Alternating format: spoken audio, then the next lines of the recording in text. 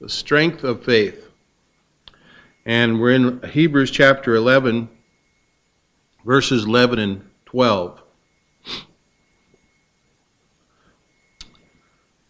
says in verse 11, through faith, also Sarah herself received strength to conceive seed and was delivered of a child when she was past age, because she judged him faithful who had promised. Therefore sprang there even of one, and of him as good as dead, so many as the stars of the sky in multitude, and as the sand which is by the seashore innumerable.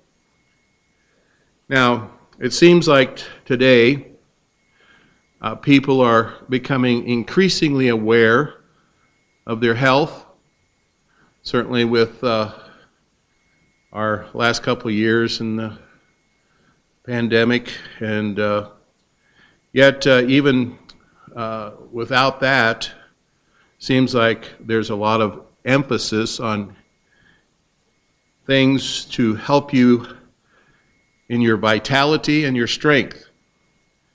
Dieting, to cycling, lifting weights, to running on treadmills, eating organic foods, doing your stretches every day.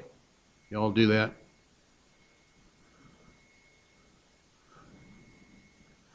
And to be honest, it's not that difficult to increase physical strength.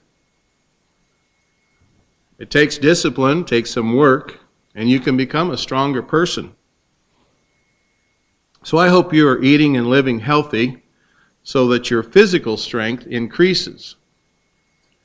But what are we doing about our increasing our spiritual strength? This is not working for me today. That could be the reason why. Nope. We'll have to do it manually. What are you doing about increasing your spiritual strength? 1 Timothy 4:8 says, for bodily exercise profiteth little, but godliness is profitable unto all things, having promise of the life that now is, and of that which is to come. Now, in our last time we had a study in living by faith, we studied Abraham's faith to obey God and to trust Him without understanding. Today, I want to introduce Abraham's wife, Sarah. Sarah had received the same promise that Abraham did, and they would be blessed with a son even in their old age. Genesis 17, verse 19, and God said, Sarah, thy wife, shall bear thee a son indeed, and thou shalt call his name Isaac. And I will establish my covenant with him for an everlasting covenant, and with his seed after him. Now, if we understand the situation, Abraham was operating by faith to receive the promise of God. But it would be Sarah who would physically labor and work for that. Sarah would be the one who would be required to conceive, to bear, and deliver a child as a 90-year-old wife of Abraham. Sarah was going to need an unbelievable amount of strength from some place other than herself in order to see this one through. And thankfully, where God guides, He provides. In Isaiah 40, verse 28, it says, hast thou not known, hast thou not heard, that the everlasting God, the Lord, the Creator of the ends of the earth, fainteth not, neither is weary. There is no searching of His understanding. He giveth power to the faint. To them that have no might, and He increaseth strength. Even the youths shall faint and be weary, and young men shall utterly fall. But they that wait upon the Lord shall renew their strength. They shall mount up with wings as eagles. They shall run and not be weary. They shall walk and not faint. And so what about us tonight? Are we operating spiritually in the strength of the Lord? Or are we holding back in our Christian life because we lack strength. And do we rely on our own strength to supply victory, or do we rely upon the strength of God? How do we experience the power of God at work in our lives? God's power is available, but it's available to those who will, as Isaiah said, wait upon the Lord. And that's through faith. Now, notice the progression of life filled with strength and power of God. First, the depletion of material strength. Again, verse 11 says, through faith also Sarah herself received strength to conceive seed, and was delivered of a child when she was past age, because she judged him faithful who had promised. Mankind was originally created with strength and power needed to live in lives that pleased God. Man was not corrupted. Man was not weak. Man did not have a depraved flesh. Man did not suffer under continual temptation. Man was created perfect. But somewhere along the line, the original strength that God had intended for us to have was depleted from our lives. Notice, first of all, our failure. When she was past age. And one thing you cannot do is go back in time and recapture years that have expired. Sarah was past the age of bearing children. And one thing we cannot do is go back and recapture the spiritual strength that we lost in the fall of man. In ourselves, we failed to have strength to live and obey. Adam and Eve were created perfect. God had supplied them with all the strength that they would ever need. They walked with God and they talked with God every day. But one day they failed. In Genesis 3, we have the account where Eve saw the tree that was good for food, pleasant to the eye, tree that was to be desired to make one wise. She took of the fruit, did eat. She gave to Adam, and he did eat. And so they failed to do as God had commanded. And that day our spiritual strength was depleted, and mankind failed to secure the power of God. So we find our failure. Secondly, there's our flesh. Without God's power, where does man turn to for strength? Unfortunately, he has to turn to his own flesh. Psalm 73:26, my flesh and my heart faileth, but God is the strength of my heart and my portion forever. John 6:63, it is the Spirit that quickeneth, the flesh profiteth nothing. Now, could Sarah have done anything to change her situation? Absolutely not. She needed to rely on the Lord. Her body was old, was used, was wearied with life. She could not trust her own flesh. And we can't either. Galatians 5:16 and 17 says, this I say then, walk in the Spirit, and ye shall not fulfill the lust of the flesh. For the flesh lusteth against the Spirit, and the Spirit against the flesh. And these are contrary one to another, so that ye cannot do the things that ye would. Paul told the Romans in Romans 7:18, for I know that in me, that is in my flesh, dwelleth no good thing, for to will is present with me, but how to perform that which is good I find not. So our weakness comes as a result of living in the flesh, being fleshly creatures. A young man was filling out an application for admission to a university. And in response to a request to list your personal strengths, he wrote, sometimes I'm trustworthy, loyal, helpful, friendly, courteous, kind, obedient, cheerful, thrifty, brave, clean, and reverent. And then the form said, list your weaknesses. And he wrote, sometimes I'm not trustworthy, loyal, helpful, friendly, courteous, kind, obedient, cheerful, thrifty, brave, clean, and reverent. None of us are perfect. And so we cannot trust our own flesh. Jeremiah 17:9 says, "The heart is deceitful above all things and desperately wicked. Who can know it?" So we have the depletion of material strength. Secondly, we have the reception of the miraculous strength. Again, verse 11, Sarah was not alone. God was with her. She waited on God and received the strength that she needed to fulfill her duties to God. Again, Isaiah tells us in chapter 40, verse 31, "But they that wait upon the Lord shall renew their strength. They shall mount up with wings as eagles. They shall run and not be weary. They shall walk and not faint." And since we have the power of God living within us through the person of the Holy Spirit, we can receive miraculous strength from God. But how is this strength received? Through faith. Through faith. Unbelief says, well, how can this be? Well, faith says, how shall this be? You see, God delights in strengthening His children. First of all, God's power is received in weakness.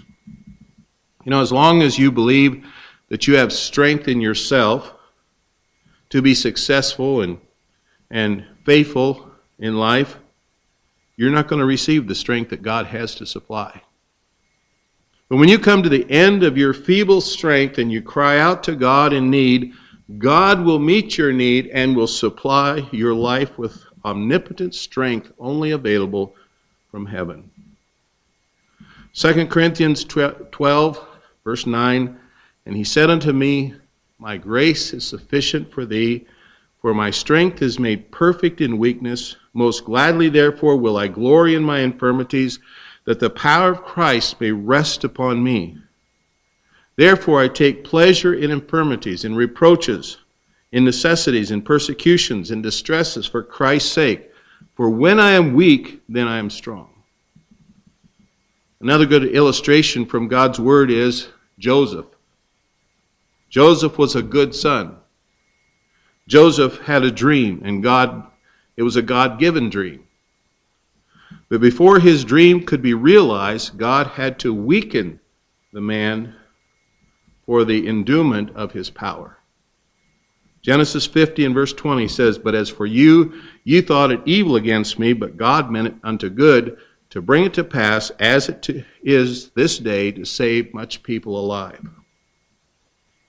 Now, many others whom God used in miraculous way, we could go through a number of lives and see the power of God in their lives, and they had to be first brought low in order to be able to be frail enough to be supplied with the power of God. Think of Moses. Think of Job. Even Paul and David. We could go through many others examples. But in our lives, unpolished though they may be, it is the Master who surrounds us and whispers in our ears time and time again, "Don't quit, keep on." And as we do, He supplements until a work of amazing beauty is created. Many times our weakness becomes His strength. Then secondly, God's power is rendered with humility. Too many times we lack the receiving the power of God in our life because we possess a prideful and arrogant spirit. The purpose of receiving the power of God in our lives is so that we might be able to be reflecting the glory of God in our lives, not the glory of ourselves. 1 Corinthians 1, verse 27 through 31 says, "But God hath chosen the foolish things of the world to confound the wise. And God hath chosen the weak things of the world to confound the things which are mighty. And the base things of the world and things which are despised hath God chosen. Yea, and things which are not, to bring to naught things that are, that no flesh should glory in his presence. But of him are ye in Christ Jesus, who of God is made unto us wisdom and righteousness and sanctification and redemption, that according as it is written, he that glorieth, let him glory in the Lord. And sometimes we do not have the power of God in our lives because we're not humble enough to ask. Remember, the power of God is inside of you. All you need to do is be humble and ask. 1 Peter 5:6 says, humble yourselves, therefore under the mighty hand of God, that he may exalt you in due time. A small boy was trying to lift a heavy stone, and despite his huffing and puffing, he couldn't budge it. His father, watching nearby, finally asked him, are you using all your strength? The boy said, yes, I am, exasperated. And the father replied, no, you're not. You haven't asked me to help you. So we have the depletion of the material strength, the reception of the miraculous strength, and thirdly, the dominion of the master's strength. You know, in many of our lives, there is a need for a change in dominion. Or you could say there's a need to change our source of dependence. It's time to live all of our life in the power of God. And the receipt of this power and the birth of Isaac brought Sarah into a different dominion of life after she experienced the power of God in such a miraculous way. When you live in the power of God, it will bring you into a whole new standard of living. Notice, maintained, this power, this dominion of the master's strength is maintained through faith in God's promises. It says here, because she judged him faithful who had promised. And Sarah, as Abraham, had some lapse in trusting the promises of God, but she found forgiveness and found grace to claim the promises of the Word of God. So what had God promised? And what has God promised to you and me? Well, salvation, it's eternal life and security. John 10:28 says, and I give unto them eternal life, and they shall never perish, neither shall any man pluck them out of my hand. There's strength and power. Acts 1:8 says, but ye shall receive power after the Holy Ghost is come upon you, and ye shall be witnesses unto me both in Jerusalem and in all Judea and in Samaria and unto the uttermost part of the earth. And then there's provision. Matthew 6, verse 25, therefore I say unto you, take no thought for your life, what ye shall eat or what ye shall drink, nor yet for your body what ye shall put on. Is not life more than meat, and body than raiment? Verse 33 says, but seek ye first the kingdom of God and his righteousness, and all these things shall be added unto you. And so we have this maintained through faith in God's promises. Secondly, maintained through faith in God's person. Again, because she judged him faithful who had promised. Now, when it says judge, that means to deem or to consider, to determine the result of or to form an opinion. Sarah not only considered the promises of God, but she considered who gave the promises. She judged that he could and would perform his word. You know, two people could make the same promise to me, but it doesn't mean I will believe that both will be accomplished. A promise is always dependent upon the giver. Let's say Bill Gates or Warren Buffett, one of these very rich people, they could promise you $1,000. You say, oh, yeah, I think they could do that. That's pocket change for them. But if a little child promised you $1,000, you'd probably judge the promise differently, considering the person who promised. So what are the resources of God?